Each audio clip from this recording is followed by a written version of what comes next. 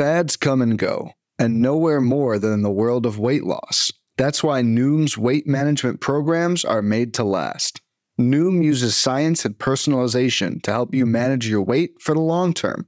Their psychology-based approach helps you build better habits and behaviors that are easier to maintain. The best part? You decide how Noom fits into your life, not the other way around. Sign up for your trial today at Noom.com.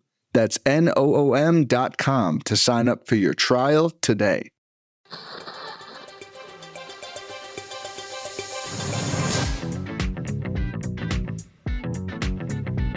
You're listening to This Week in Fantasy Baseball.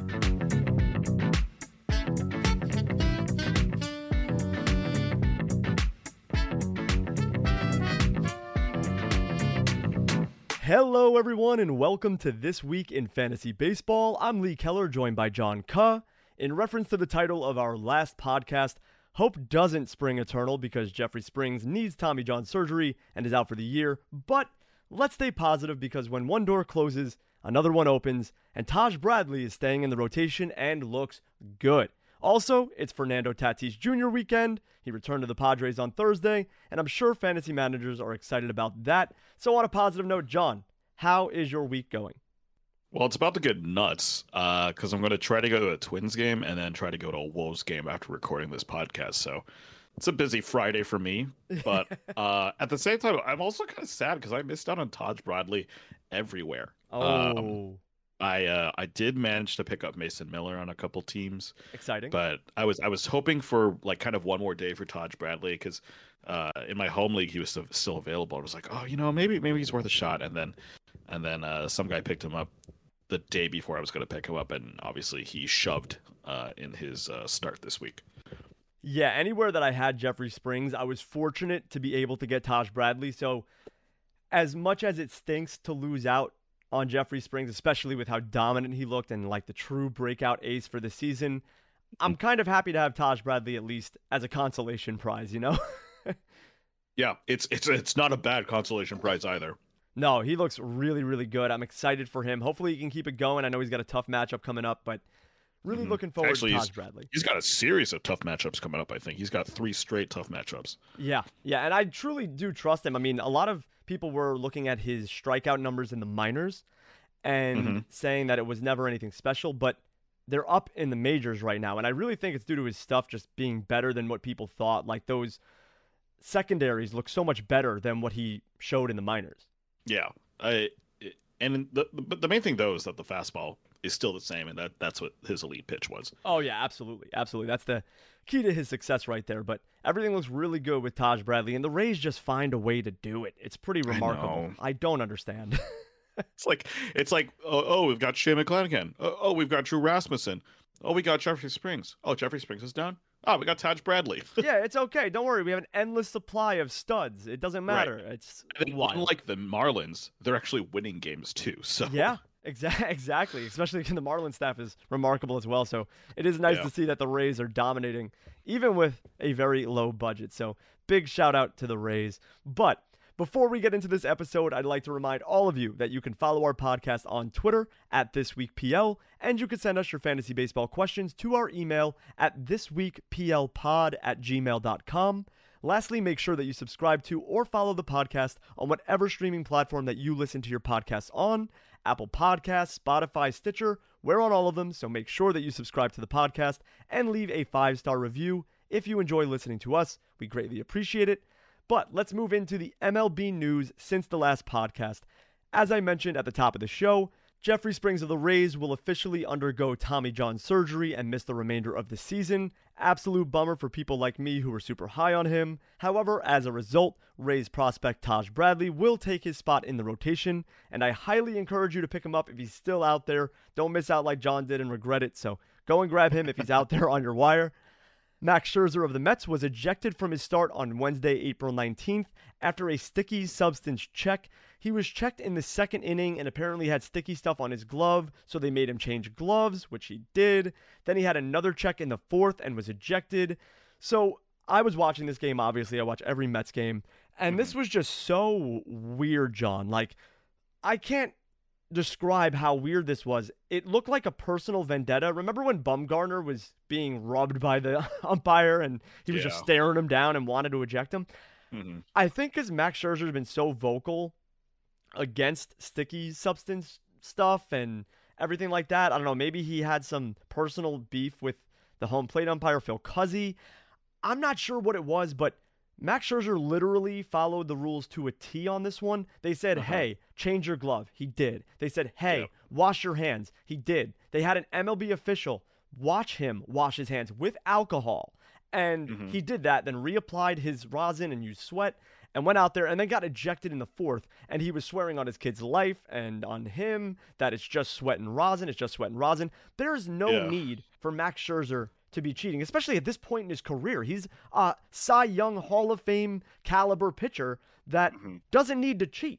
And I was perplexed because they were showing that he was putting tape on his left hand for his pitch comm on his glove. So that's probably the sticky substance thing that was on his glove. And then on the right hand, he's using sweat and rosin. But when you wash your hands with the alcohol and then reapply rosin, it gets stickier. And Jerry Blevins was talking about it on the post-game show, where he was really adamant about it, saying, like, this is a problem with the baseball, and Scherzer's not doing anything wrong. It's because you made him wash his hands with the alcohol and then reapply the rosin. It made it even stickier than before. It's their issue. So I think this was wild. He did end up getting a 10-game suspension because of this, because that's the rules. If you do get ejected due to a sticky substance check, it's an automatic 10-game suspension. So he'll miss 2 starts most likely. But this is just ridiculous. He didn't appeal it, by the way, because he felt like he wouldn't win just due to the whole process, and he just thought it was the best choice for the Mets to get this out of the way and then get back on the mound. So, very weird scenario. John, any comments on this? Because it was strange. Yeah, I mean, Phil Cuzzi, there was kind of an interesting sort of note here, which is that he's also thrown out 2 other pitchers. Yeah, he's the only umpire in the big leagues to throw someone out for sticky substance check, and he's done it 3 times now. Right. And the weird thing here, too, is because Domingo Germán had basically the same exact interaction with an umpire against the Twins in his start. Yep. And the umps told him, hey, go wash it off. I think he did. Yep, he did. And then they said he didn't do it enough and to do it again. Right, yeah, exactly. But he didn't get thrown out of the game, right? No. And then Scherzer basically follows what the umps say, and he applies it. Basically, if he's doing it in front of them, like, hey, this is what I'm doing. Yeah. And they still throw him out. And so I think the biggest thing for me is, if we want to get rid of sticky stuff, like, let's get rid of sticky stuff. I mean, maybe there's an aspect of like applying rosin only when you're on the mound, something like that. Yeah, right. That all being said, though, I just want consistency with what's going on here, right? Like, if Domingo Germán washes his hands and he still gets to continue pitching the game, Max Scherzer does the same exact thing, but he gets thrown out. It's just when it comes to balls and strikes, sure, every umpire is maybe a little bit different. Right. When it comes to something that's just the rules of Major League Baseball, just be consistent, right? That's all we ask for. That's exactly what I was going to harp on, so great point for you there. Just give us consistency. That's all we ask for in the rule reprimanding. Like, just make sure that you have a consistent way. Like, why is Phil Cuzzi the only person who's ever ejected anybody for sticky substances? There's got to be an issue with that. Like, if you're following all of the rules, which Scherzer was, and he's doing it in front of an MLB official, there should be no problems. There should be no problems. They really shouldn't. So, very weird scenario here. Hopefully Scherzer's suspension goes fast and the Mets can win without him, but it was just a weird scenario, and he wasn't cheating, everybody, just for reference. He was not cheating. He's not using sticky stuff. He was sweating rosin. The alcohol that he used to wash his hands made it worse.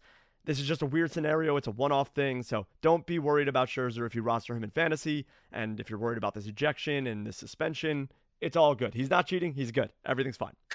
Starling Marte of the Mets was removed from Wednesday's game against the Dodgers due to neck stiffness.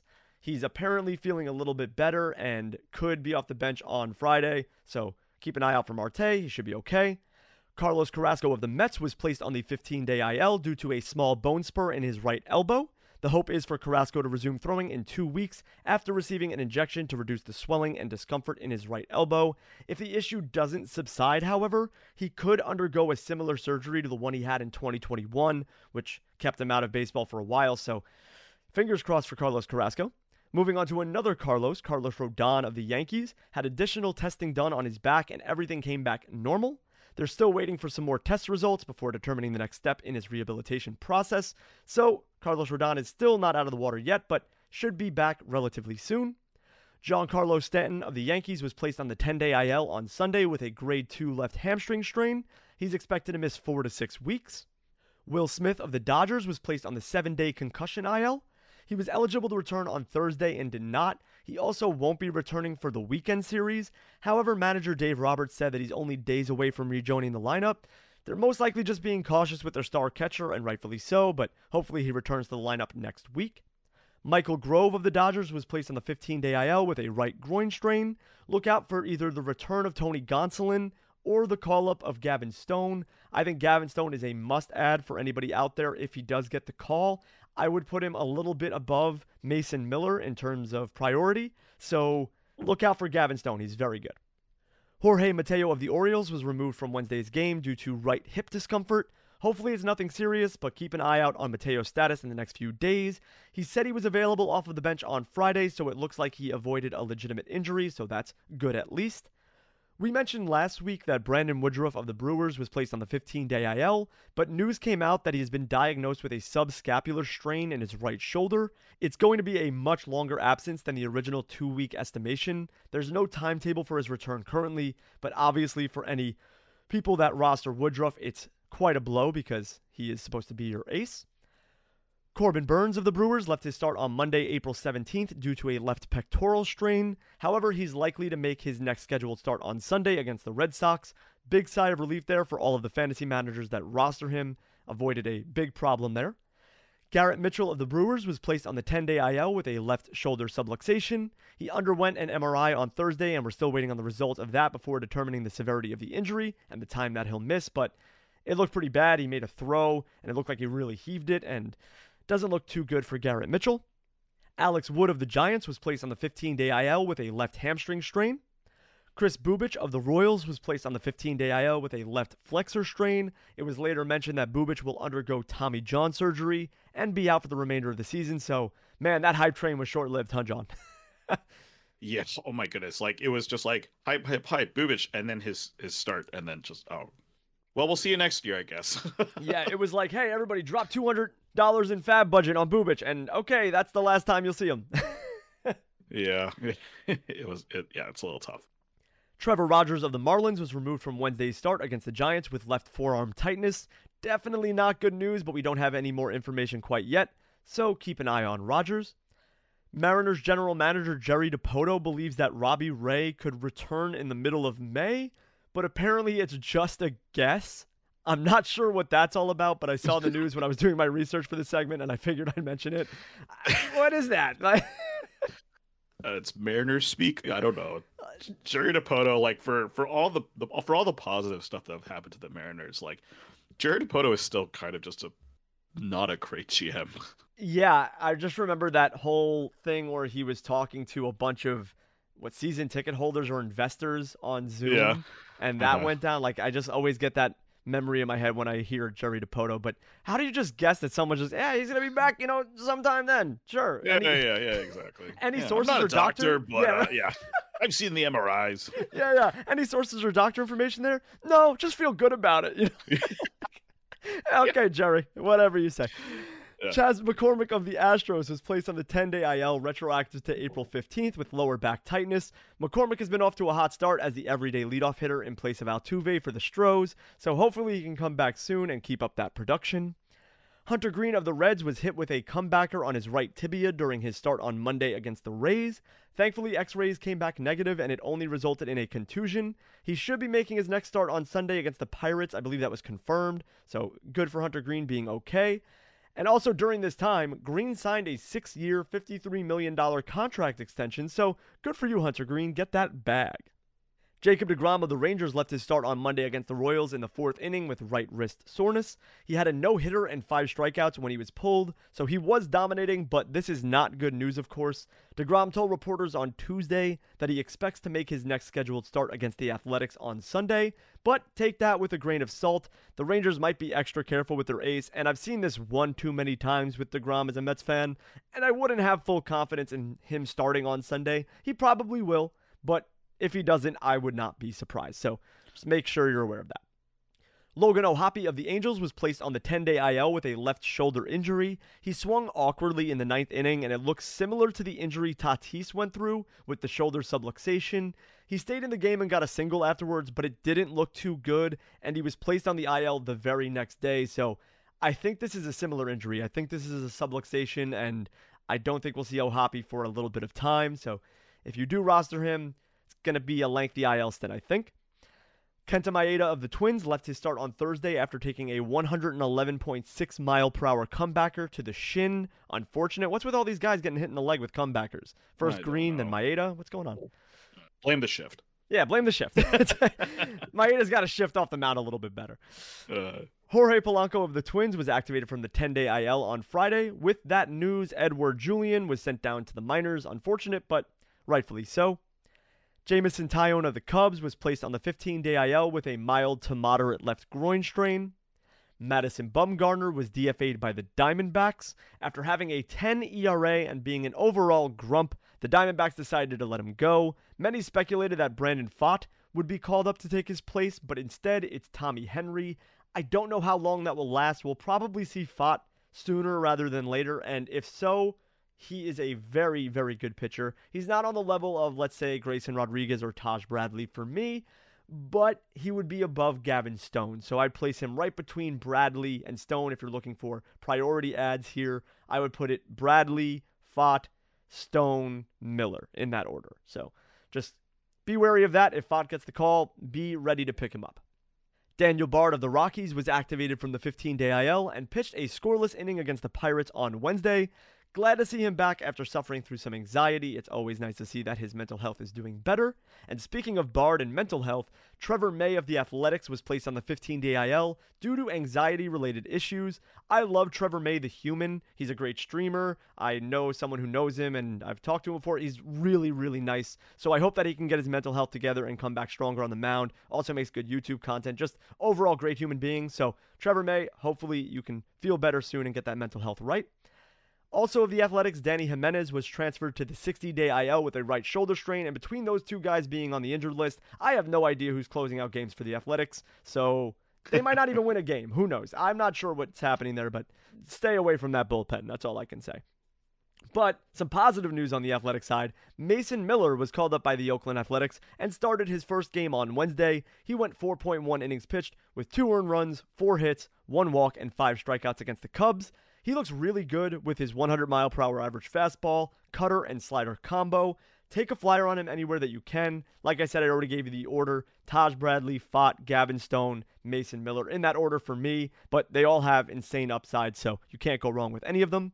And last but not least, as I mentioned at the top of the show, Fernando Tatis Jr. of the Padres returned to the lineup on Thursday, April 20th from his 80-game PED suspension. Get him back in your lineups ASAP. He went 0 for 5 with 2 strikeouts in his first game back, but obviously don't panic. He was looking good in his minor league rehab assignment, but Tatis is back. John, any extra notes about the news here? Not really. I mean, yeah, big Trevor May fan here, obviously, because he pitched for the Twins as well and was like a all-around great human being while he was here. Kind of sad when he ended up at the Mets. So it is what it is. Yeah, hopefully he's able to get better during this time off. And Fernando Tatis is back, and hopefully that start was not an auspicious beginning to this season. Yeah, he definitely has some big upside and big hopes for people that drafted him in fantasy, especially because he really didn't have a discount. He was going in the first and second round everywhere. Yeah. So if you drafted him, you really need him to be one of your stars. And I think he'll get back to it, but you never know when someone gets suspended with PEDs. Like, was he on them the whole time? Does he need them to be good? Obviously, he hit 3 home runs in 1 game in the minors during his stint back. But it's the minors. Yeah, right. You take that with a grain of salt, but he still looked okay. I mean, I think he's going to be fine, but you never know. You never know. But before we get into the weekly performance recap, we're going to take a short break, so stay tuned. When it comes to weight management, we tend to put our focus on what we eat, but Noom's approach puts the focus on why we eat, and that's a game changer. Noom uses science and personalization so you can manage your weight for the long term. Their psychology-based approach helps you build better habits and behaviors that are easier to maintain. And they help you understand the science behind your eating choices and why you have those cravings. Noom's personalized courses are easy to follow and will help grow your confidence with tools you can put into practice on day one. The best part? You decide how Noom fits into your life, not the other way around. And based on a sample of 4,272 Noomers, 98% say Noom helps change their habits and behaviors for good. Try Noom today and see the results for yourself. Sign up for your trial today at Noom.com. That's Noom.com to sign up for your trial today. All right, and we're back. We're going to just jump right into weekly performance recaps. Just as a reminder, we pretty much get all of our hitter and pitcher highlights from the daily articles over on the Pitcher List website. Definitely check out the Batter's Box articles, the SB Roundup articles are just incredible resources to read every single day to see how players performed each day. But getting right into it, starting for the weekend, April 14th to the 16th, we're going to start off with Ian Happ of the Cubs. Went 4 for 4 with 2 doubles, a home run, a run, 3 RBI, 1 walk, and 1 stolen base. Happ did it all for the Cubs on Friday. Notable fact was pretty much all 4 of his hits were over 95 miles an hour, hard hits, and he solidified the Cubs' lead over the Dodgers with a 2-run shot in the 8th. Happ's now slashing 304, 402, 507. Nice round numbers there. He's really helped himself by boosting his walk rate. He's also showing off the speed as well. Got a bag, and he already has 3 on the season. His career high was 9, both in 2021 and 2022. So he's well on his way to break that. We'll see if the speed continues for Happ. He's not exactly known as a fast guy, but he might be able to get a couple bags here and there. Will Myers of Cincinnati went 4 for 5 with a double, 2 homers, 4 runs, and 5 RBI on Saturday. I honestly was expecting a Myers breakout this year as he moved to Cincy. He basically did the opposite of another guy we're going to talk about later, Brandon Drury. He went from the Padres to Cincinnati. Myers did hit 30 homers as a Padre in 2017. Yes, that's 6 years ago, so take that with a grain of salt. But he has struggled with his health. Last year, I think he only managed to play like half the games or something like that. I still think he could have gotten a 20 homer season. I think most projections had him between 15 and 17. But he's been really bad this season. He had been hitting .213 with a .549 OPS over the past 2 weeks. But he broke out in a big way on Saturday, got 2 homers, which I mentioned. One of them was off Matt Strahm, who was a streaming pick last week. Sorry about that, guys. But he hasn't replicated any of that power since that game on Saturday. So this performance might have just been a flash in the pan. One guy on the opposite side of the spectrum in terms of talent, Ozzie Albies of Atlanta, went 2 for 4 with a double, a homer, 2 runs, and an RBI. Surprisingly, though, Ozzie was falling in draft boards this season. His ADP was putting him in the 4th round as a 3rd or 4th second baseman coming off the board, instead of last year when he was basically the consensus best second baseman and going in the 2nd round of most drafts. His stats this year haven't been that remarkable. He is 14th in RBI, so that's nice. But his ratios have struggled. He's about average in batting average and slugging. He's also well below average in OBP. So, yeah, really the ratios aren't helping anyone at all. He does have elite contact skills, though. Based on PLV right now, he has 65 grade contact, which is good. The only problem is that everything else isn't that great. He's still swinging too much at stuff that isn't the zone. Lots of O swing, lots of O contact, which, yes, it's fine if you're making contact on pitches outside the zone, but usually you want batters to kind of shrink that zone a little bit so that they can hit better pitches instead of hitting these ones way out of the box and hoping to have them go for a hit. Yeah, Ian Happ is just on this Cubs team that is on fire. They are absolutely torching everything right now, and it's actually exciting. I roster a lot of Cubs everywhere, so very excited about all of this. I actually don't have any shares of Ian Happ, and I'm a big Ian Happ guy, so unfortunate that I don't have any shares, but it's great to see Ian Happ being incredible. Will Myers, great day for him, but yeah, we had high expectations coming into the season because now he's on the Reds and will have everyday playing time, but he's kind of had a tough start to the year, but hopefully that kind of rebounds as it gets a little bit warmer out there.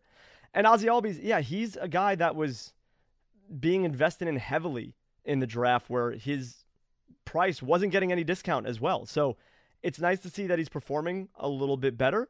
It's not too great that he's swinging too much of stuff that isn't in the zone. It's not what you want to see, but that's kind of who Albies is. He's a good contact hitter, but he swings a lot. He's very swing happy. So yeah, I think they're all very good players, and I think that they're going to be good for your fantasy team. Hopefully Will Myers, he's a little shaky, but I think Happ and Albies are going to have good seasons this year. Yeah, I'm really hoping for that. Moving on to pitchers, we already talked about him a little bit earlier, but Trevor Rogers of Miami went up against the Diamondbacks on Friday. He pitched 6 innings, 1 earned run, 5 hits, 1 walk, and 7 strikeouts. Basically, before he got injured on Wednesday's game, the question was, is Trevor Rogers back? We were all super excited about that. Well, he certainly had great pitch separation in this start. The 4-seamer was up, the changeup was down. The slider was still struggling to be effective, though, but he has...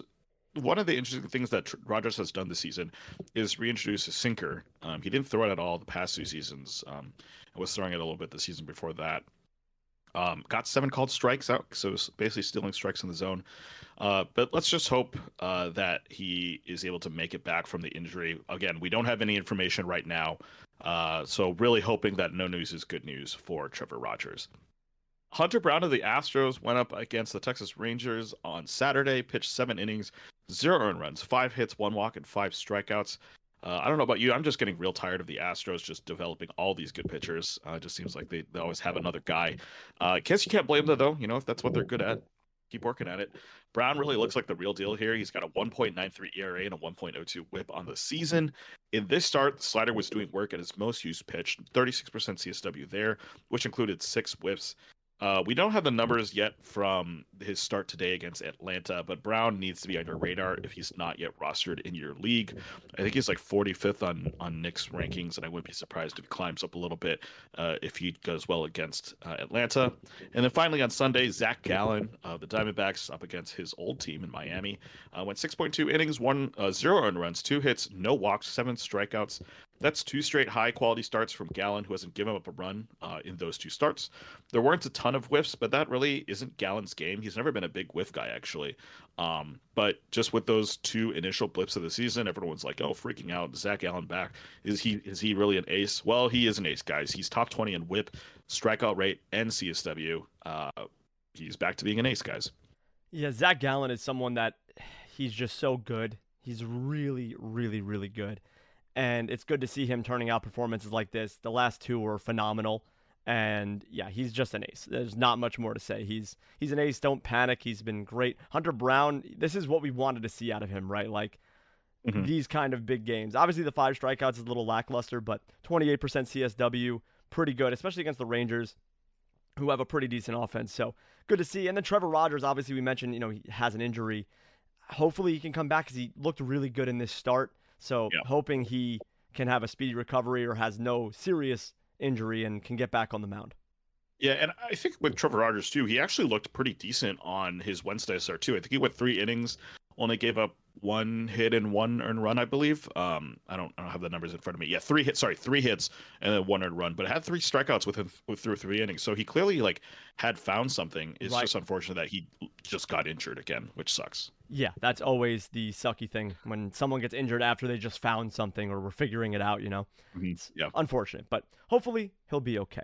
Moving on to Monday, April 17th, from the Hitting Recap article from Gabe Gorelnick, we've got Patrick Wisdom of the Cubs. As I mentioned before, the Cubs are going off.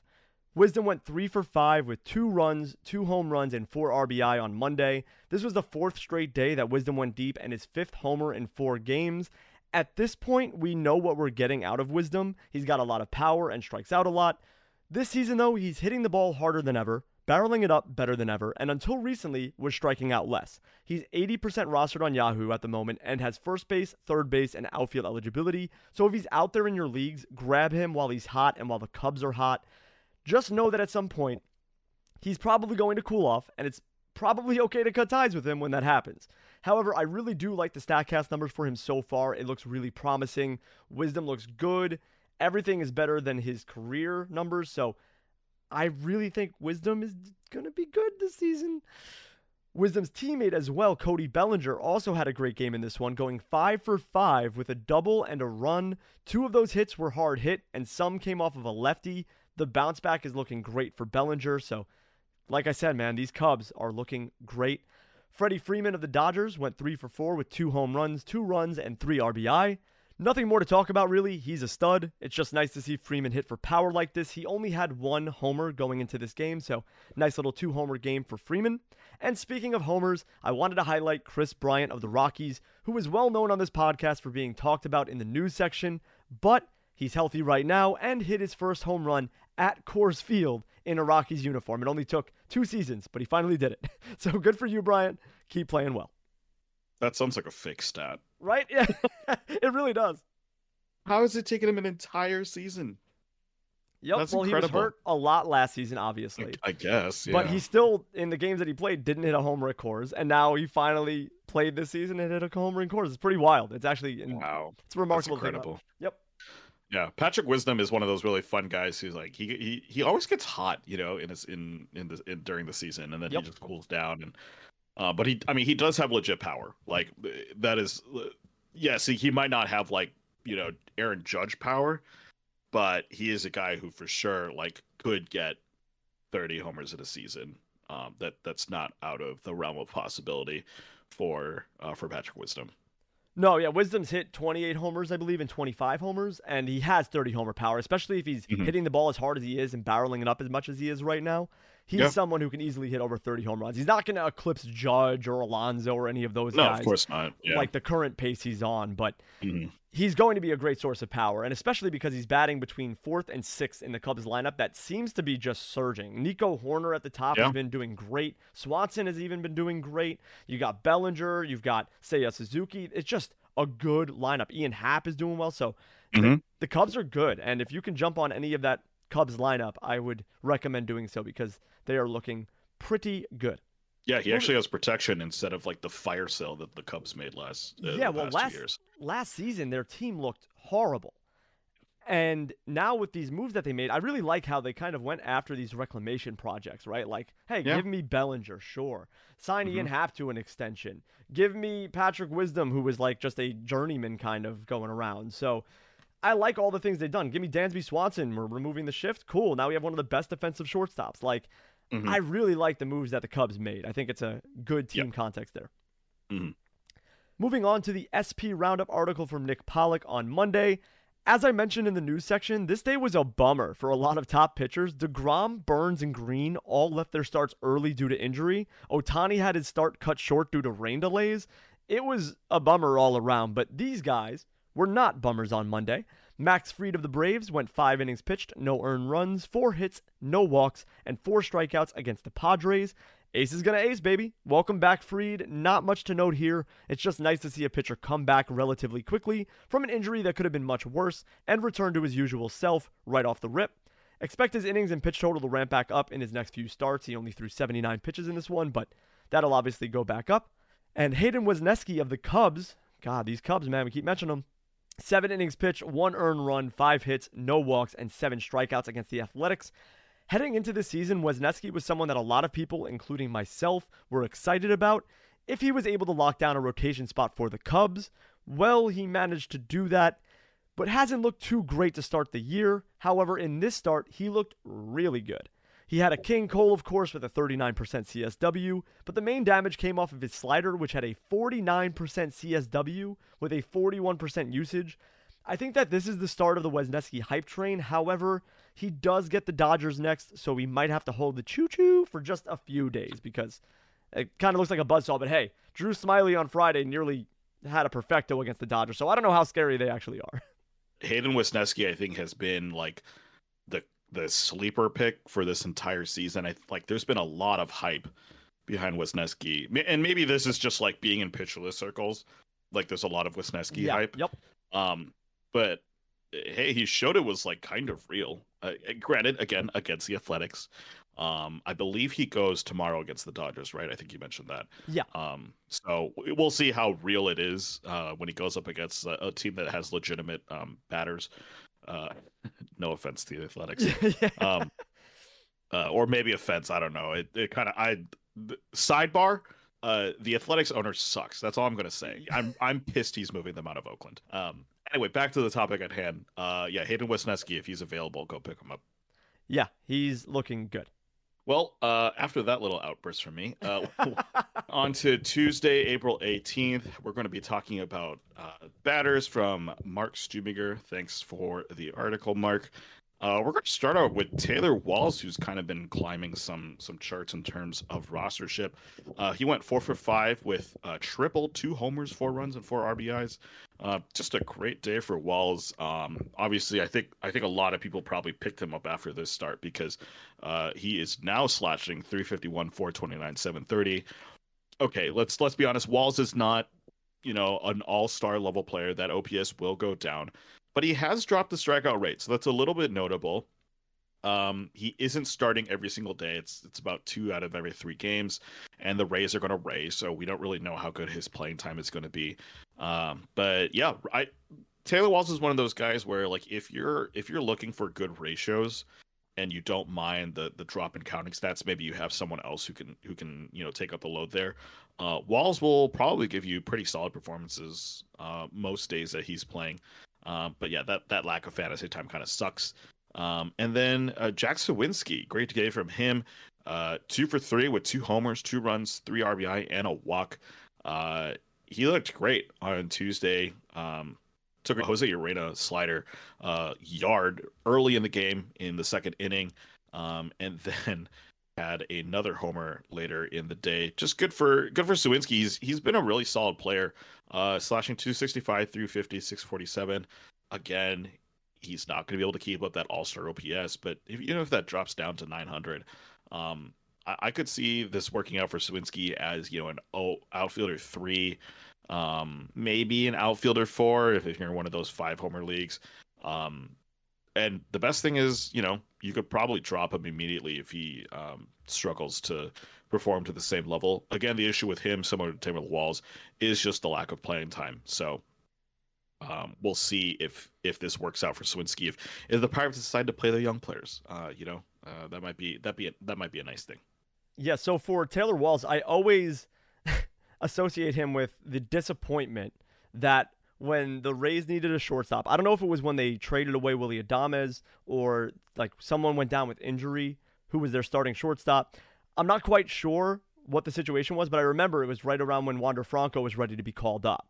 And the Rays were like, okay, we need a shortstop. We're calling up Taylor Walls. and everyone was disappointed. Everyone was like, what? Call up Wander. What are you doing? I remember that season so well. Yeah.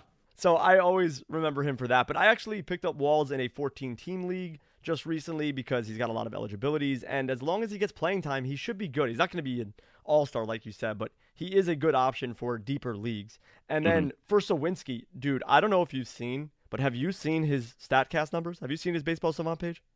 No. He looks is it like all red? Yordan Alvarez. I mean, his ex-WOBA, 100th percentile. Ex-slugging, 100th percentile. Barrel percentage, 100th percentile. Hard hit percentage, 95th percentile. Average exit velocity, 97th percentile. Sprint speed, 89th percentile. I don't know why this kid's not playing every day. I know he's sitting against lefties right now, I think, because he is a left-handed batter. But, man, he is torching it. Like, let this kid play. Just let him go. You have nothing to lose. Let him go. It's funny with Sawinski because I've been trying to get him into a lot of DFS lineups, especially since I think the Pirates just came off a series in Coors. So I was like, I have to get Sawinski. This game was in Coors, duh. And then half the time I get frustrated because he's not starting. And it's like, this is a guy who's like, maybe 2,000, 2,200 on FanDuel. It's just cheap power. Right. Yep. And then Pittsburgh doesn't start him. And I just get frustrated. Yeah, no, I don't blame you. I mean, like I said, Sawinski is lighting up StatCast numbers and he is just looking so good right now. I don't know. I guess I understand the platoon side of things with the left-handed stuff, but just let him go. I mean, if you're swinging the bat this well, I mean, come on, let him go. Let's see what you can do at the major league level against lefties, and maybe you're the next big outfielder in the game. I mean, who knows? Yeah, I would just like for that to happen. So we'll see how that works out. Yeah. Well, moving on to the pitchers. Thanks again to Nick Pollock for the Sale Goat article. This one hurt. Chris Sale of the Red Sox against my Twins. 6 innings, 1 earned run, 3 hits, 2 walks, and 11 strikeouts. Yeesh. I don't know if you saw any highlights from this game, but the slider was like absolutely disgusting. I watched the entire game. I have Chris Sale in 3 leagues, so I was watching and just salivating the whole time. My jaw was on the floor the entire game. Dude, that slider looked so good. Yep. Like, it was just like the frisbee action on it. Just half the time you're like, oh, that's going in the zone, and then it finishes outside the zone, but they swing. And then the other half of the time, like, oh, that's way out the zone, and it just clips the strike zone. It was honestly, his slider's been really good this season. His slider's been looking like that in a lot of his starts. I've watched most of them because obviously Sale's been struggling, and I'm like, what's going on with this dude? Let me watch. The main problem was his fastball, not only the velocity, but the location. The location was like middle every time. He had no idea where the ball was going most of the time. But his slider is the one thing that's looked insanely good the whole season, and it really showcased in this start. Yeah. Like you mentioned, so the fastball was 9 whiffs, 8 called strikes, 42% CSW. Yep. The slider itself, 46% CSW. But the impressive thing with the slider was 6 whiffs, but 8 called strikes. Yep. Like, he was just working the zone. It was, it looked like prime Sale. I don't know if he's back completely, but he looked elite on Tuesday. So, hopefully for those guys who roster him, it's working out for you, or it will work out for you. And then we already talked about this guy plenty of times, but Taj Bradley went up against the Reds, 5.1 innings, 0 runs, 3 hits, 1 walk, and 9 strikeouts. Like I mentioned, kind of bummed I missed out on Bradley in all my leagues. He showed up against Cincinnati. Yeah, it's nice to get spotted a 10-run lead, but you still have to pitch. He had an elite fastball, like we mentioned, 29% CSW, and that was the only pitch that yielded hits. He only gave up 3 hits, like I mentioned. The secondaries were really solid as well, combined 35% CSW. Great start for Bradley, and he runs into a buzzsaw next, so he'll be tested. But hopefully he comes out the other end looking like the potential ace we all know he can be. And then finally, shout out to Clayton Kershaw, obviously the GOAT, the true GOAT here, earned his 200th career win. I believe it was like 7 shutout innings from Kersh.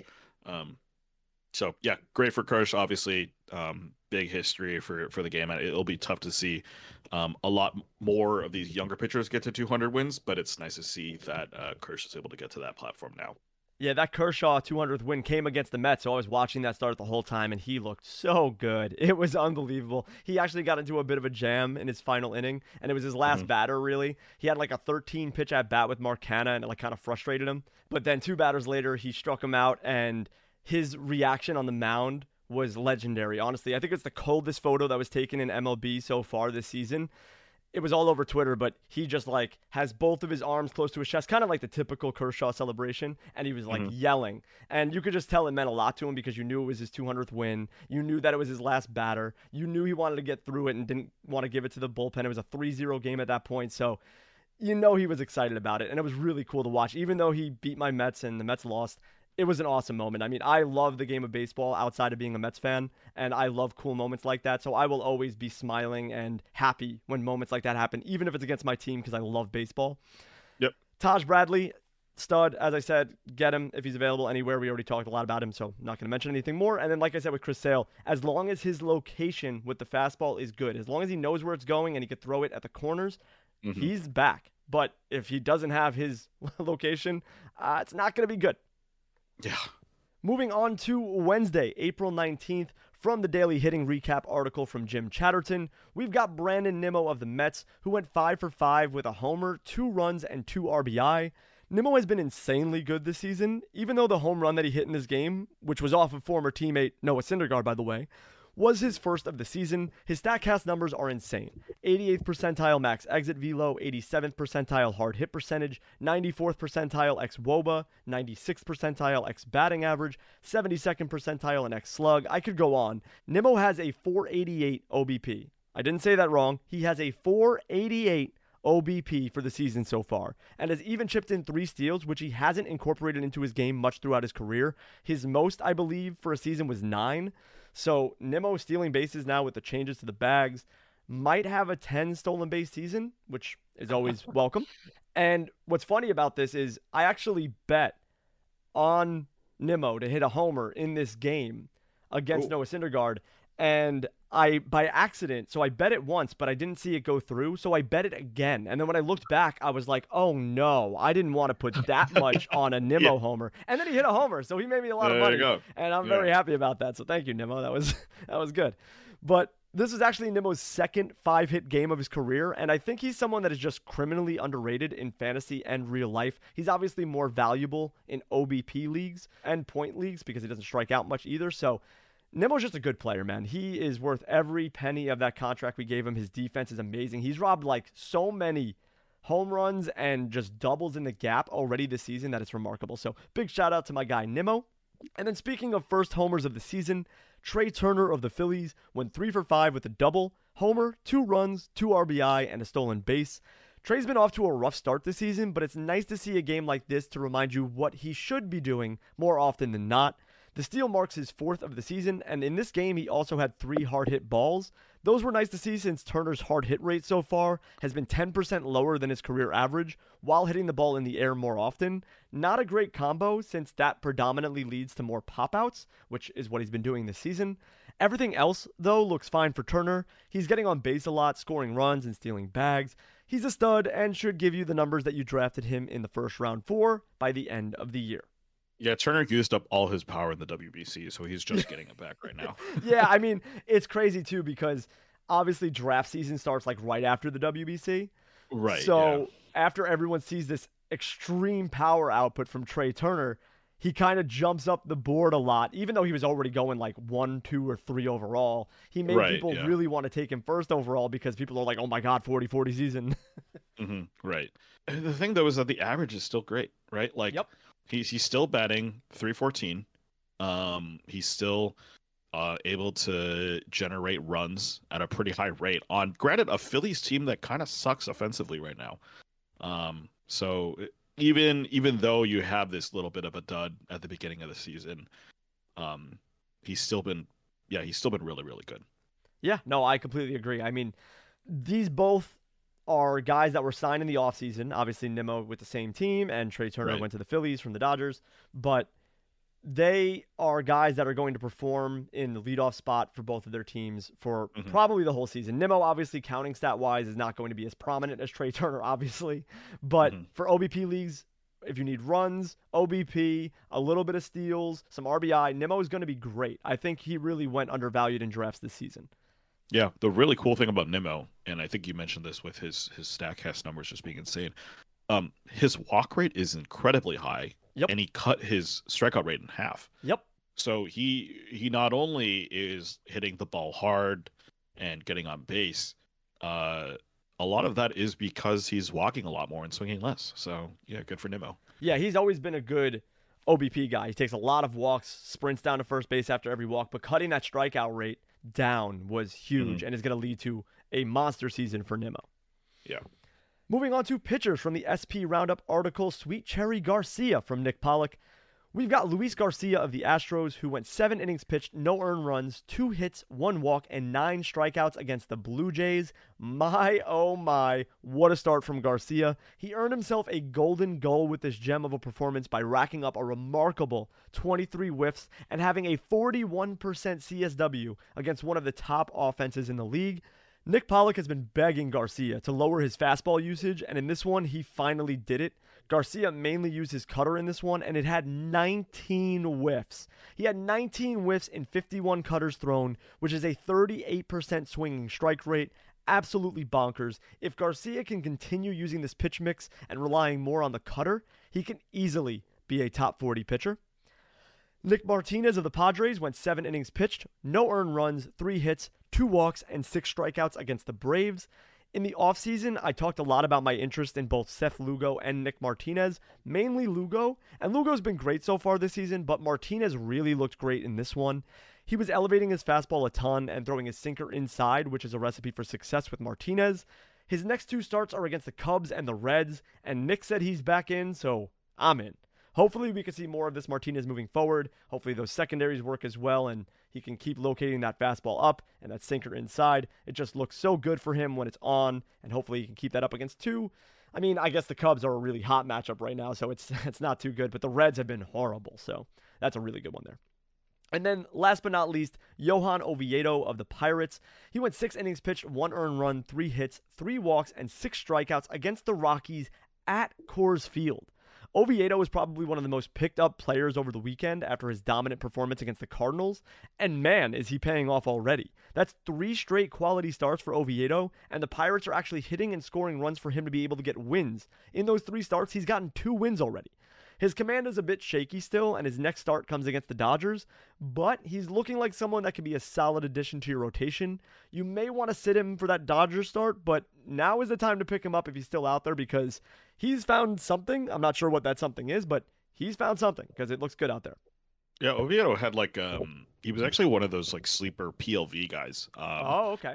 So, and this was like back early in the preseason, like if you were listening to like On the Corner, there was a lot of like Oviedo talk of like, oh yeah, he's got a little sneaky like PLV sort of darling to him.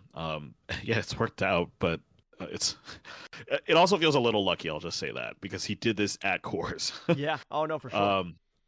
Yeah, well, I mean, we'll see. This Dodgers start obviously will be a good test, but it also might not be because he might get blown out and be like, okay, he's bad against the Dodgers, but you know who isn't. I'm not exactly the greatest pitcher analysis out there, obviously.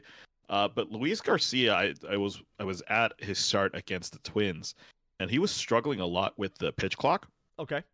Because I mean that was the thing, right? He had the rock the baby motion, right? And that got banned, and so he didn't get any violations that game, but he was basically starting his motion when it got to zeros, and then only when a guy got on base and then the pitch clock went up to 20 seconds did he look more comfortable. Right. So there's a potential here at that after basically 3-4 starts.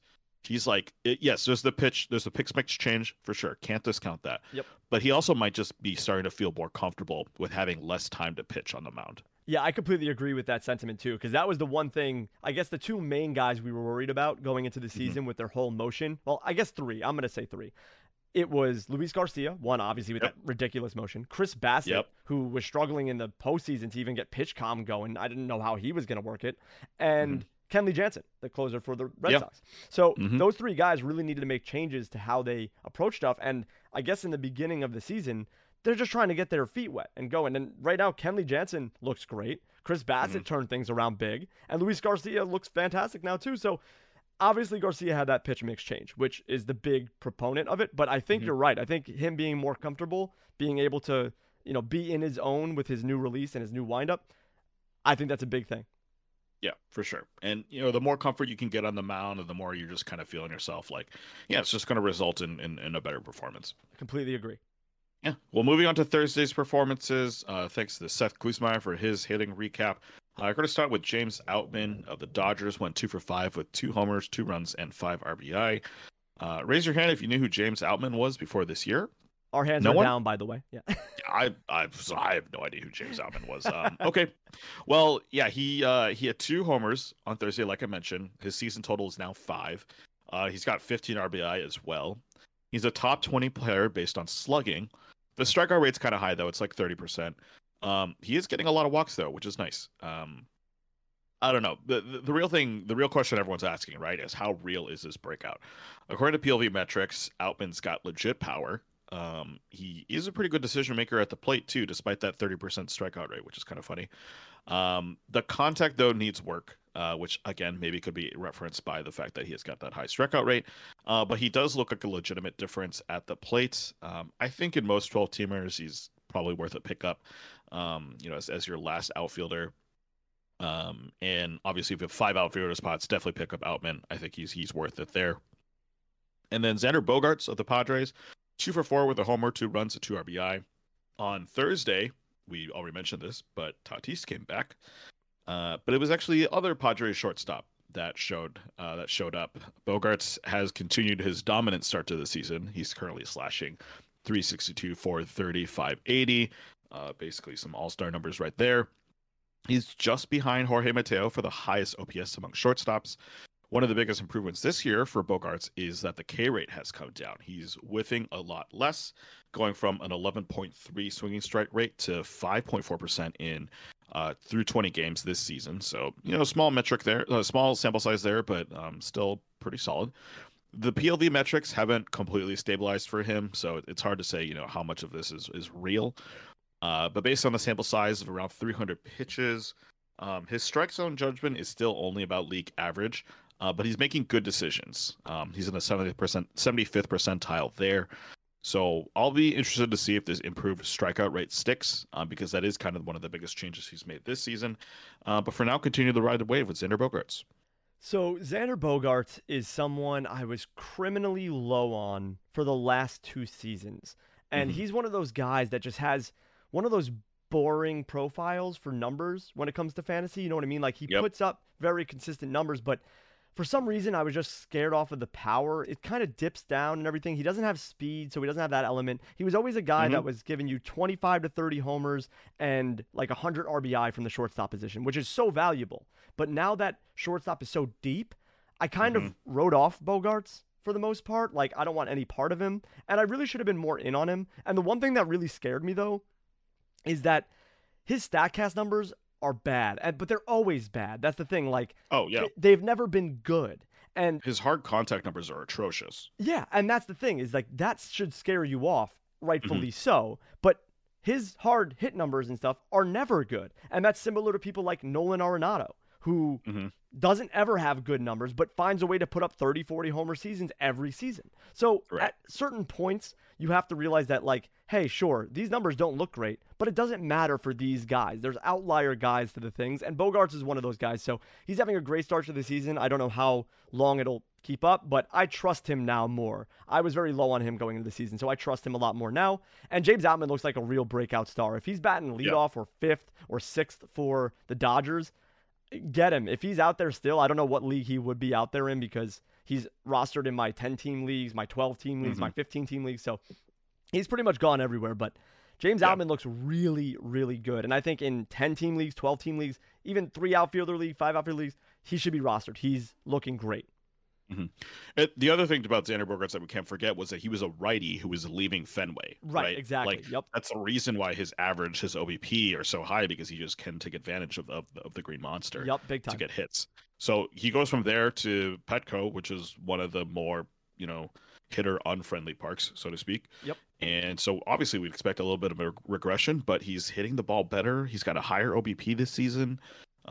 Again, it's only 20 games. Let's not get that excited, but he is for sure, at least a top 3 shortstop right now. Yeah, agreed. Well, moving on to pitchers then, with Nick Pollock's article, Keep Strom and Carry On. We're going to start with Matt Strom, who, yes, he had a dud, but he came back against Colorado of all teams. 5.1 innings, 3 earned runs, 3 hits, 2 walks, and 11 strikeouts. You probably dropped Strom after his dud against the Reds for good reason. And you probably didn't start him against this game against Rocky Road, even though it was a good matchup. Really don't blame you guys, because when you suck against the Reds away from Great American Small Park, that can be a little worrying. But he came alive on Thursday. He increased the usage on his curveball to 30%. It worked. It got a 48% CSW with 8 whiffs alone. He also managed 82 pitches, which is a lot more than what Matt Strom usually pitches at.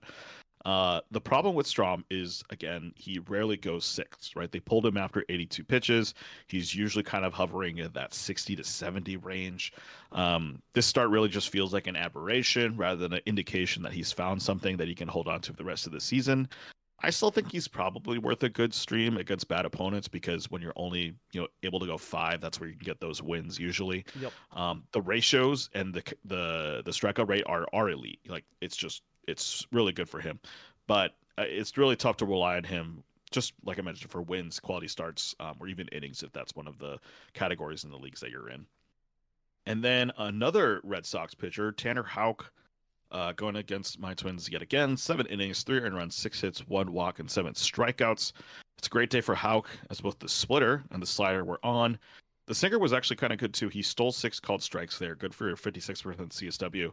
it's actually kind of funny with the sinker because if you just look at the where those pitches were going, they're just like straight up in like right in the middle of the strike zone, and he was able to steal some strikes with that. The only problem is like that sinker, the cutter, which he also throws a bit, was also in the zone.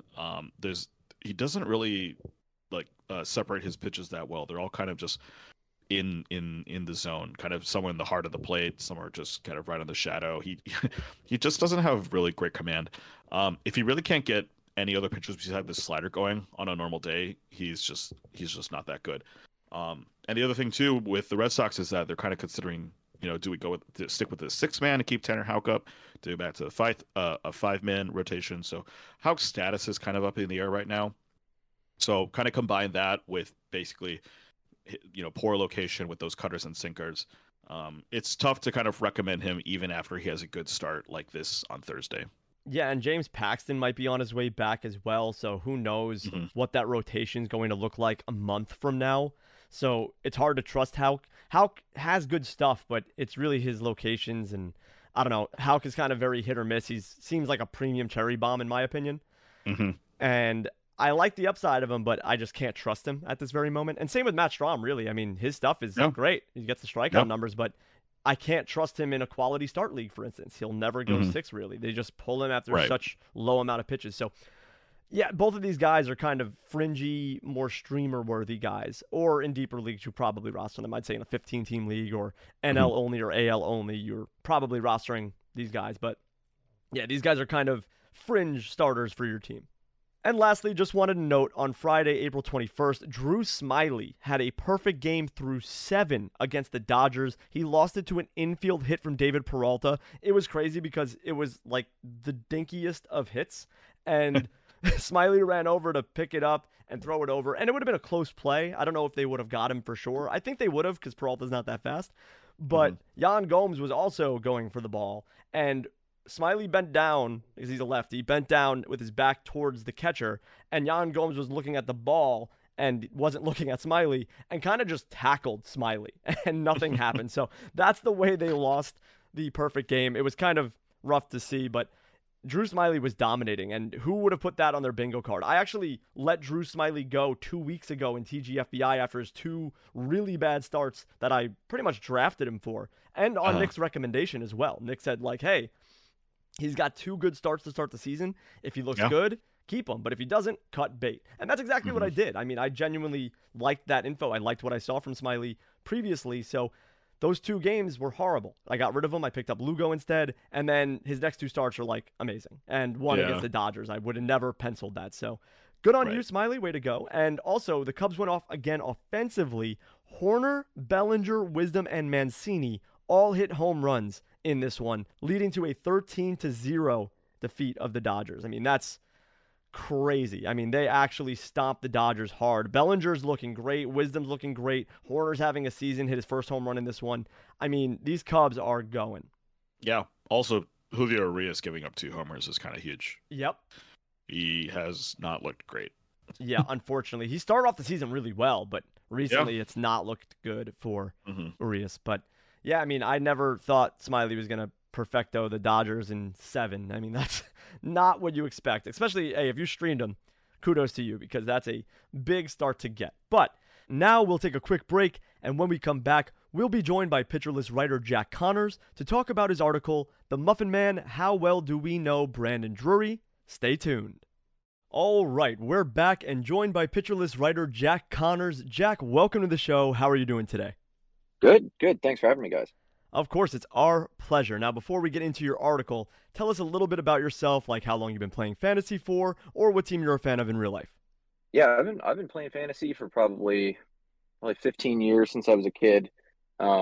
Just playing with friends. But have found myself oftentimes obsessing over baseball a little more than my competitors. So I started writing a little bit as a hobby, and then kind of stumbled upon Pitcher List earlier this year, and I've been writing there for about a month now, actually. So pretty new to the team.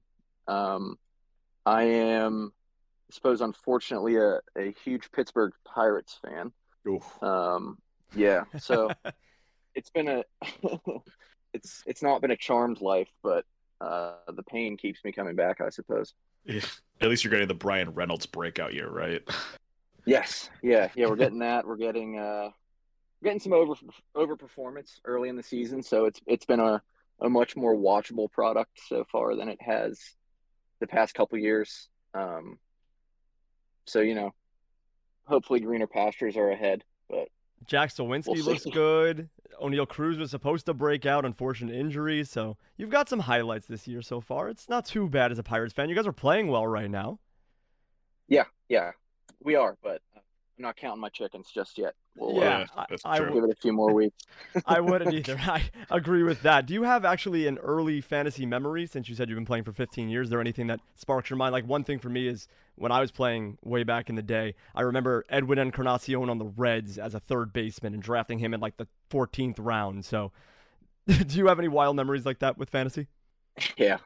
Diamondbacks Chris Young. Oh, okay. Had I think it was maybe 2011, 2010, 2011, had like a really random good season. And I got him, I might have got him off waivers. I can't remember. It's been so long, but either got him really late or got him off waivers and he killed it for me.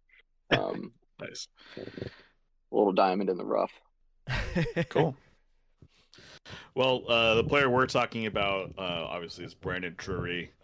Loved the title, The Muffin Man. How well do we know Brandon Drury? And so with Drury, obviously, he kind of broke out. He kind of came out of nowhere last year, but he was somewhat of like a highly touted prospect. Not necessarily like a top 10 sort of guy, but a guy that had some promise. So as a prospect, what were some of his kind of higher grade tools that pointed to potential to stay in the majors? Yeah, so well, first of all, I can't take credit for the title. That was Adam, our content manager, came up with Okay. that, and I loved it. So it stuck. In 2010 by the Braves, kind of struggled out of the gate in the minors. 2012 they traded him to the Diamondbacks in the trade that sent Justin Upton to Atlanta. So yeah, to your point, he was when he graduated. Prospect rankings in 2015. I think MLB.com had him as the Diamondbacks number 7. So, not a top 100 guy, but kind of a fringy top 10 prospect in the organization. Mm-hmm. No crazy tools, but he was kind of expected to be like this gap power, run into a couple home runs guy. MLB.com's write-up that year had, kind of described this short, compact swing that he had, and really that power of the gaps with some home run power. And I think you saw that early in his career a little bit. 2016 and 2017, he gets, his first dose of regular playing time with the Diamondbacks. 2016, 282 average, 16 homers, 31 doubles. Average drops off a little the following year, but 37 doubles, 13 home runs. So kind of as build as a prospect. But the wheels kind of fall off after that. Yeah, that's maybe to say it lightly. It's 642 OPS in 2019, and you mentioned also he had 49 plate appearances in the shortened season, which still isn't a lot, and then 88 plate appearances with the Mets. So he was basically an afterthought after those two initial solid seasons with the Diamondbacks. Yeah, for sure. And I think one of the more interesting tidbits I came across was in his brief time with the Yankees, he had a stint on the injured list because he had literally blinding headaches. He said he'd go to the plate with blurred vision very frequently to reporters, which was doesn't help.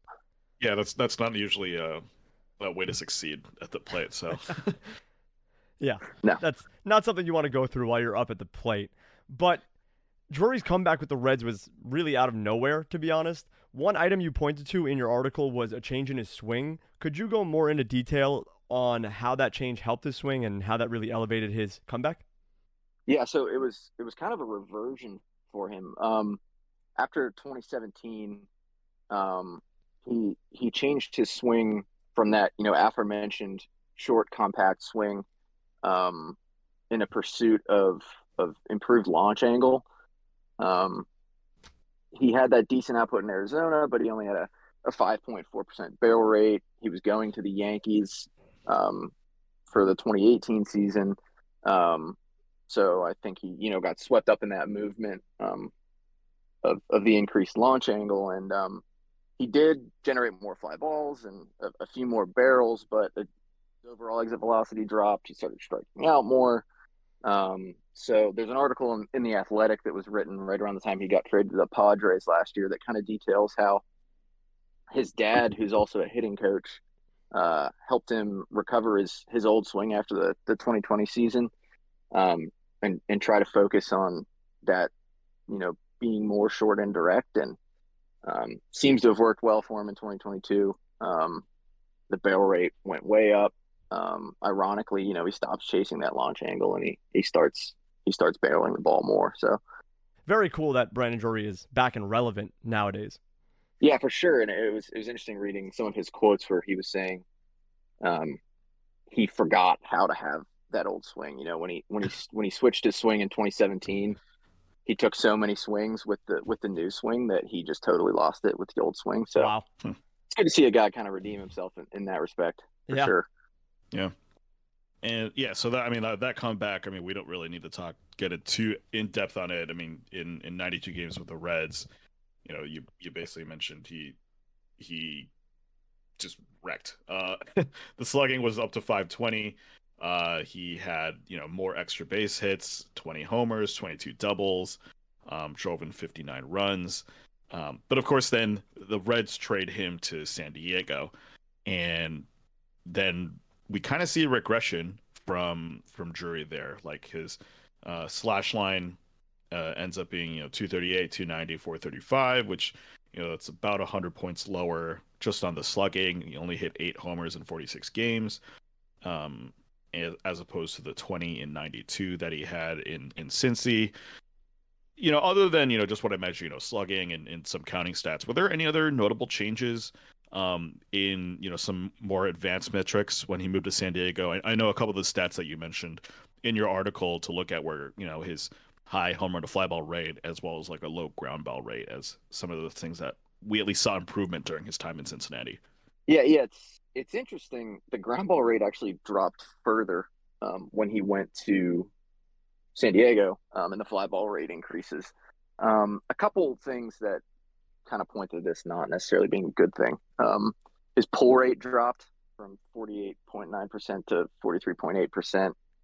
Not great for a guy trying to hit the ball out of the yard. His hard hit percentage dropped as well, and unsurprisingly, that home run per fly ball percentage dropped, and so did his barrel rate. So you look at the batted ball profile, and it maybe paints a decent picture, but then when you start to pull back the curtains on the more specific exit velocities and things like that, and he just wasn't hitting the ball as hard, and wasn't really hitting it to optimal parts of the field to generate the power output that he had in Cincinnati. Yeah, like one of the interesting things you mentioned in the article is that for a guy who hit so many homers last year, his exit velo on fly balls was fairly low. I think 35 percentile or something like that. Did that change when he went to San Diego? Did it just get even lower? His exit velo is actually fairly consistent on average. What's interesting is that the hard hit rate dropped off, and I think part of what I talked about in the article is I think a lot of people look at him playing in Cincinnati for a year and automatically think Great American Ballpark, it's a bandbox. It's a fluke. And didn't go in with any preconceived notions to that regard, but it definitely showed that he probably overexceeded a bit in terms of what the batted ball profile would lead you to expect someone to have in terms of home run output. But Savant, I think, still had him at 24 expected home runs, so it wasn't a total fluke. Sure. Yeah, and unfortunately, we're talking about all of the positive things with Brandon Drury, but this season, Drury's been fairly underwhelming. How have his advanced metrics in the first few weeks of this season compared to his numbers last year? Poorly. That's an easy way to put it. Yeah, so the fly ball rate, going back to that, is north of 40%. And it kind of seems like he's got this threshold up around 40% where when he hovers in like the high 30s, I think his fly ball rate was around 37%. Um, in Cincinnati, he's doing pretty well. When it gets up over 40, the hard contact drops off. Um, he's got like a 40% under rate this year, so he's generating extremely high launch angles on 40% of his batted balls. And the exit velocity is fairly consistent from last year, which is, I think the league has experienced a little bit of a jump, so he's kind of right below league average on average exit velocity. What I find most concerning is his whiff rate is way up, 17.9% this year versus 9.9% last year, and his contact rate subsequently is down 10% more. Pretty concerning, 77% in zone contact rate. He's always kind of been a somewhat free swinging guy. He doesn't walk a lot at all.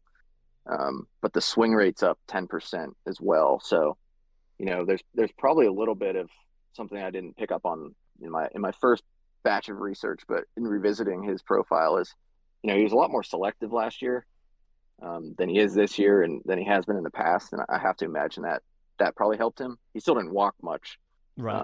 But even this year, I mean, the walk rate's 3.7% this year. It just doesn't seem like he's seeing the ball well, and he's certainly not making contact at a very efficient rate. Yeah, his Baseball Savant page looks pretty bad. It's just There's all blue. Yeah, a lot of blue. A lot of blue. The only, I guess, promising thing is that his hard hit percentage is in the 63rd percentile, which maybe shows a little ray of hope. His max exit velo 77th percentile, so maybe there's something that will click for Brandon Drury, but it's definitely a slow and bad start for him.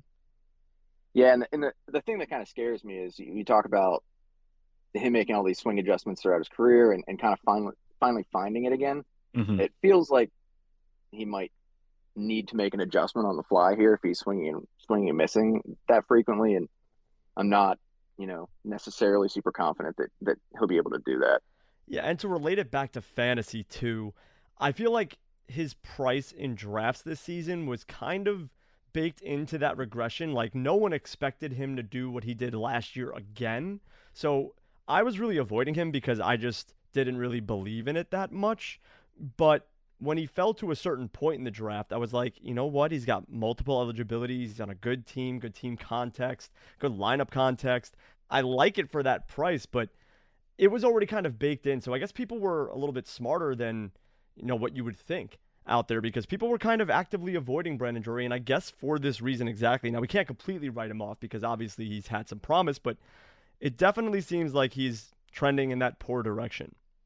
Yeah, I think that's fair. His ADP was not what you would typically expect from someone who put up 28 home runs and 3 WAR the year before, but that's I suppose the great American ballpark discount. Yeah, especially with all of his eligibilities too. I mean, to get that from a second baseman or third baseman, 28 homers in the Angels lineup, I mean, you would kill for that, but obviously that great American small park factor pays a little bit of a dividend there. Yeah, your first mistake was also thinking that the Angels were a good team. That's true. That's very true.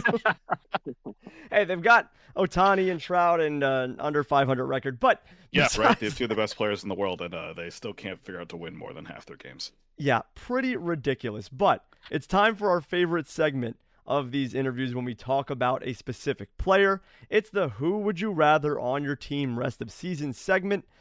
So, Jack, what we do here is we grouped 4 different guys against Brandon Drury, and you have to let us know who you would rather rest of season. And for the context of this, it's a standard 5x5, 10 or 12 team head-to-head league. So that's what we go off of, standard head-to-head 5x5, 10 or 12 teams. So, with that being said, who would you rather, Brandon Drury or Brendan Donovan? Jack, what do you think? I'm going to go Donovan here. He's definitely got the edge on batting average. I think that's probably pretty well in hand for him. He's pretty consistent in that regard. The power potential probably isn't there as much as Drury, but he'll run into a few. What I really like is the the Cardinals are going to score 1,000,000 runs this year. And it seems like every game they've played in has been a barn burner. So could easily see 60-plus ribbies from him. He's not, a speed demon, but he might mix in a couple steals. It's Donovan for me here. Okay, John, what about you? Yeah, I think I go Donovan as well, even though like he hasn't really followed up his hot start to the beginning of the season. He's been, running into a couple hits here and there, but I mean the home runs of the RBIs aren't really coming. At least they haven't been in the last 2 weeks. So Donovan probably here, especially if you need someone who, can get you those runs. Just because the Cardinals are definitely batting him in a lot. So that's nice. And the metrics just look a little bit better for him. I am also going to go Brendan Donovan, and this one's kind of weird for me because how I like to structure my teams as a fantasy player, Brendan Donovan doesn't excel at anything really, and that's kind of a mute point for me. I don't know. I really don't like players of his kind of archetype, but you can't deny a leadoff hitter for the Cardinals is going to score probably 80 to 100 runs. He'll probably hit somewhere between, 8 and 14 home runs and maybe get like 5 to 10 steals. RBI are just going to be really low, and the average is going to be fantastic as well as the OBP. That's one thing he truly excels at, but having a player with just that on your team, it's not that appealing, but I like the thought of Brendan Donovan in a resurgent kind of fixed himself year over Brandon Drury in the slumping Angels being bad context. So I'll go Brendan Donovan here. It's kind of close, but I'd like Brendan Donovan's positional eligibilities. His utility there is very helpful, and I think if you need someone, I see the build better for Brendan Donovan, where if you need runs in OBP or average, he fits in better than anything Brandon Drury can give you. So for me, it's Brendan Donovan for the clean sweep. Next, we have Brandon Drury or Isaac Paredes. What do you think, Jack? I'm going Paredes here. I think the ceiling here is kind of what pulls me in. 20 home runs last year and 381 plate appearances, managed a 475 X slugging.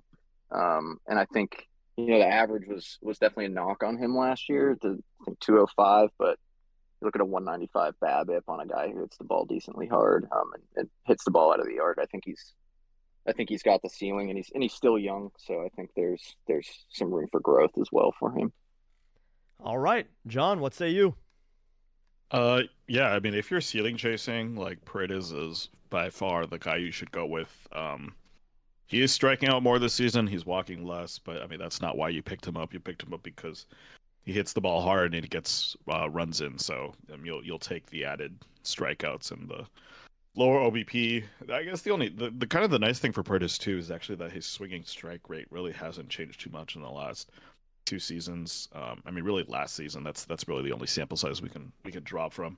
So I'd probably go with Paredes here, just because if I'm in a 12-teamer that has quarter or middle infield opening, I would rather go with the guy who's got some power and some counting stats ability, rather than Drury, who right now I don't really know what I'm going to get from him. So I'm going to be the outlier here, and I'm going to actually take Brandon Drury. I don't want so much bad name on his name. I don't know. So the only person with a worse StatCast page than Brandon Drury is Isaac Paredes, believe it or not. If you look at his is even more blue, and his hard hit percentage is the 8th percentile. So I just don't really feel confident in Paredes. Sure, the Rays are off to a hot start. The Rays are killing it, and there's a lot of RBI opportunity at the moment, but everything has to come to an end, right? And I think Isaac Paredes has put up some decent numbers. I mean, 3 homers and 11 RBI so far, 703 OPS, 233 average, but I just don't see the path to him succeeding long term. I don't know. And if at any point he struggles, the Rays will platoon him, the Rays will bench him. They're just so out of this world when it comes to that stuff. So give me Brandon Drury and a hopeful bounce back for the rest of the season and the Angels being better. I don't know. I don't really see any promise with either of them, but if you're going to tell me to pick one, give me the guy whose hard hit percentage is at least 60 percentiles better than Paredes. So I'll take Brandon Drury on this one. Next up, we have Brandon Drury or Josh Rojas. Jack, what do you think about this one? I got to go against him again. I'm taking Rojas. I think, he's not a power guy, obviously, at all. But um, what I think he has going for him this year is just the way the Diamondbacks are playing, um, in terms of how aggressive they are in the bases. He's already got 10 runs, and obviously, I don't expect that pace to continue. I think they're definitely overachieving earlier in the year, and it's obviously super likely they'll come back down to earth in some capacity. But I like the aggressiveness of the team. They've got exciting young hitters. I think the runs will continue to be a positive for him, and I think I think 20 plus stolen bases last year. We should be able to see something like that again this year. So Rojas for me. John, Brandon Drury or Josh Rojas? So, yeah, Josh Rojas's pitcher list page is just like red, and I don't know what to make of it because he's always just been such a meh player for me. Like there's always every year it's right. Is it the Josh Rojas breakout, and then he inevitably just falls on his face. But the Diamondbacks are hot this year, so I think if I'm looking for a pickup for rest of season, if I want ratios, which I guess when it comes to batters, it's really just average. I guess I have to go with Rojas because he's been very consistent there, even though he's batting an ungodly 347 right now. If I want anything else, I think I would rather trust Drury, just for the counting stats. I know the counting stats aren't there right now for Drury, but again, he is on the Angels. Like that team should have RBI opportunities and run opportunities, even though he's not seeing it right now. And I have to think that what he's batting at right now is not what he's truly capable of. So I think I'd go with Drury here just by a stretch because I just don't believe this Rojas breakout. Okay, that means I'm the tiebreaker, and I'm going to side with Jack on this one. I will take Josh Rojas, and that's mainly because I'm a big believer in the Diamondbacks this season, especially if Josh Rojas is leading off. I thought Corbin Carroll should be leading off. He's batting third at the moment, which is awesome. I'll take either way, but I really love that Diamondbacks lineup. I think it's actually deeper than a lot of people think. I think the Diamondbacks are a better team than most people think. They're letting them run wild. I can easily see Rojas going 20 to 30 steals this season, giving maybe 5 to 10 homers, maybe even more than that. I'm not sure, but I like Rojas a lot, especially if he's leading off. He's got some good positional eligibilities, and for fantasy, I will take Josh Rojas over Brandon Drury, but it's kind of close on that one because Rojas could easily go to batting 8th or 9th and kind of fall off of relevancy, so I'll take Rojas though. And last but not least, we have Brandon Drury or Thairo Estrada. Jack, what about this one? I'm gonna go with Drury on this one. Oh, finally got one. Yeah, maybe a little bit of a zag here, but I'm not sure. I'm not sure about Estrada. 14 homers last year, pretty solid offensive year. Just not sure I believe it yet. The ex-WOBA was 299 last year. I just, I'm not totally sure. I also don't really love the Giants offense for obvious reasons. As someone that came into the season high on the Giants, that pains me to say, but yeah, I think I'll take the Angels upside and hope for the bounce back with Drury here. John, Brandon Drury or Thairo Estrada? Well, I realize everything I said about Josh Rojas is kind of bunk because Thairo Estrada is also being a great start to the season. Yeah, he really is. Yep. And I'm going with Thairo here. I think part of it might be because I think Estrada also has shortstop eligibility. Mm-hmm. And that's not to say that shortstop is like an underwhelming position this season. There's actually been a lot of great shortstop production. But it's just it's nice to have someone who can, take over both second and short, really solidify those middle infield spots if you need someone to shuffle between the two. And I'm also slightly biased because I have Estrada in my home league and he's been doing great for me. So I think I'm gonna stick with Estrada here and hope this breakout continues. Yeah, so I'm also going to take Thairo Estrada, and pretty much for similar reasons to Josh Rojas, minus the team context, because I also, like Jack, do not like the Giants team context, even though there's 3 ex-Mets on there, and I love that. And I love J.D. Davis and Wilmer Flores and Conforto. I love all those guys. But I just don't really like their team in general. I know that's kind of weird to say because they're doing all right, but I just don't see their lineup producing a lot of runs on a frequent basis. So I'm going to take Tyro Estrada for the main purpose of, like you said, in Yahoo leagues, he has second, short, and outfield eligibility, which obviously Drury has first, second, and third on Yahoo. So they both have good positional eligibilities, but I'd rather the guy who's batting 1 or 2 in the Giants lineup, which I believe like the 1 to 5 can swing the bat well. There are no studs amongst them, but with Jock Peterson, Conforto, Haniger coming back soon, you've got some guys in there that can produce. So the 1 to 5 is decent, and if Tyro Estrada's batting leadoff or second for that team, he's going to score runs. He's stealing bases at the moment. He's hit 3 homers already, has 4 steals, so I kind of like that better than the guy who's batting 6th or 7th for the Angels that's struggling. And obviously, I don't want to pin too much on Drury for struggling because it's only 2.5, 3 weeks into the season. So I don't want to really ding him too much for that. But I just believe that Tyro Estrada, who's only 27 years old, I didn't think he was that young. Thought he was older than that. But for someone like that, I'd like to believe that he should excel a little bit more than what he's doing. And I just believe in Tyro Estrada a little bit more than Brandon Drury at this current moment. So I will take Estrada on that one.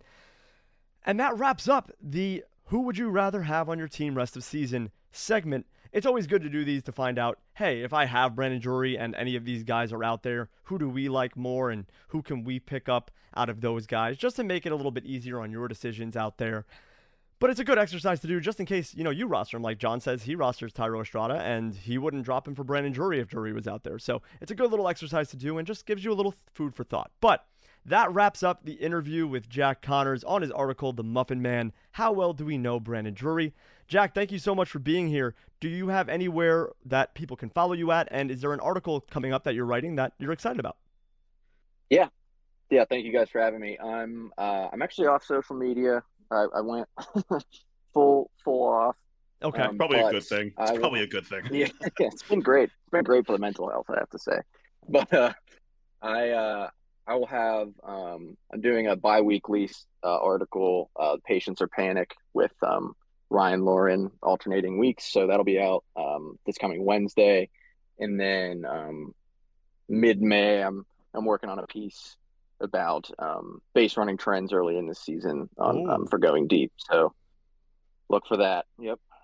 Yeah, I'm looking forward to that article. I really like what's going on with the speed department in baseball right now. So I will definitely be reading that article, and all of you should too. But once again, Jack, thank you so much for being here, and thank you for your time. Yeah, thanks, guys. Now, let's get into streamers for next week. John, who do you have for us this time? Yeah, I didn't really do a great job on choosing streamers throughout the week. The guys I picked pretty much all go on Tuesday and Wednesday. But I think they're actually guys that you might want to pick up on your teams because they might actually end up staying on your rosters. Well, maybe not the first two guys. Zach Plesac of the Guardians goes against Colorado on Wednesday. Cal Quantrill also goes on Tuesday against Colorado. I think Plesac's probably just more available in your leagues. He's also a little bit better in terms of his swing and miss. He's got more interesting stuff than Quantrill, even though Quantrill has more strikeouts on the season. But the main reason why I'm going with these guys is because they're facing Rocky Road. Yes, there's maybe a little bit of pop in those Rocky bats. See CJ Crone there. But I think Plesac and Quantrill both have good outings here this week. Definitely quality start material here. Ryan Nelson of the Diamondbacks goes against the Royals on Tuesday. He's very under-rostered in fantasy leagues. I was actually surprised on how low the percentages are. 6% at Yahoo, 3% on ESPN. He definitely needs to be higher than that. He's 12th in PLV. He's got an above-average ERA and WHIP. The strikeouts really aren't there, which might be the only knock against Nelson. But I'd say look for him to have a good start against the league's worst offense in Kansas City, especially with the Diamondbacks DFAing Madison Bumgarner. I think Nelson's spot on the Diamondbacks rotation is even more solidified. Obviously, early in the season, there was kind of that conversation, do they go with Ryan Nelson, Trey Jameson, Brandon Pfaadt? But now that Bumgarner is not in that rotation anymore, I think Ryan is for sure going to be staying up.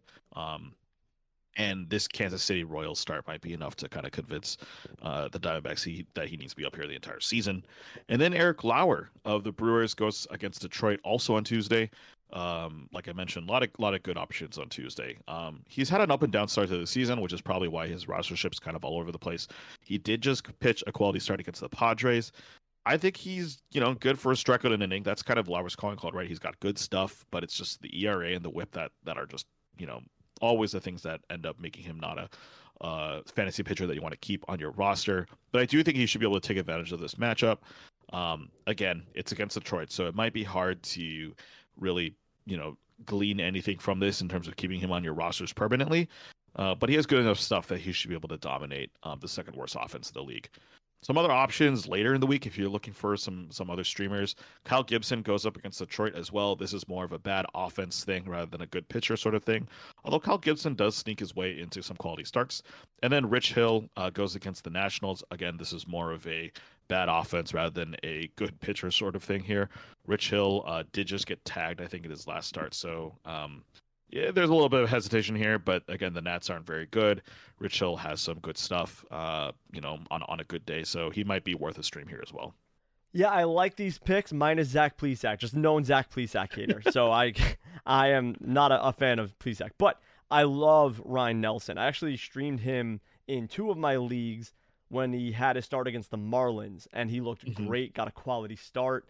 Only 4 strikeouts, and like you mentioned, he's not a big strikeout guy, so that's the one thing about Nelson, but he actually looks really good. His stuff looks pretty nice, and I think he's very under-rostered, like you said. It was a great point on that.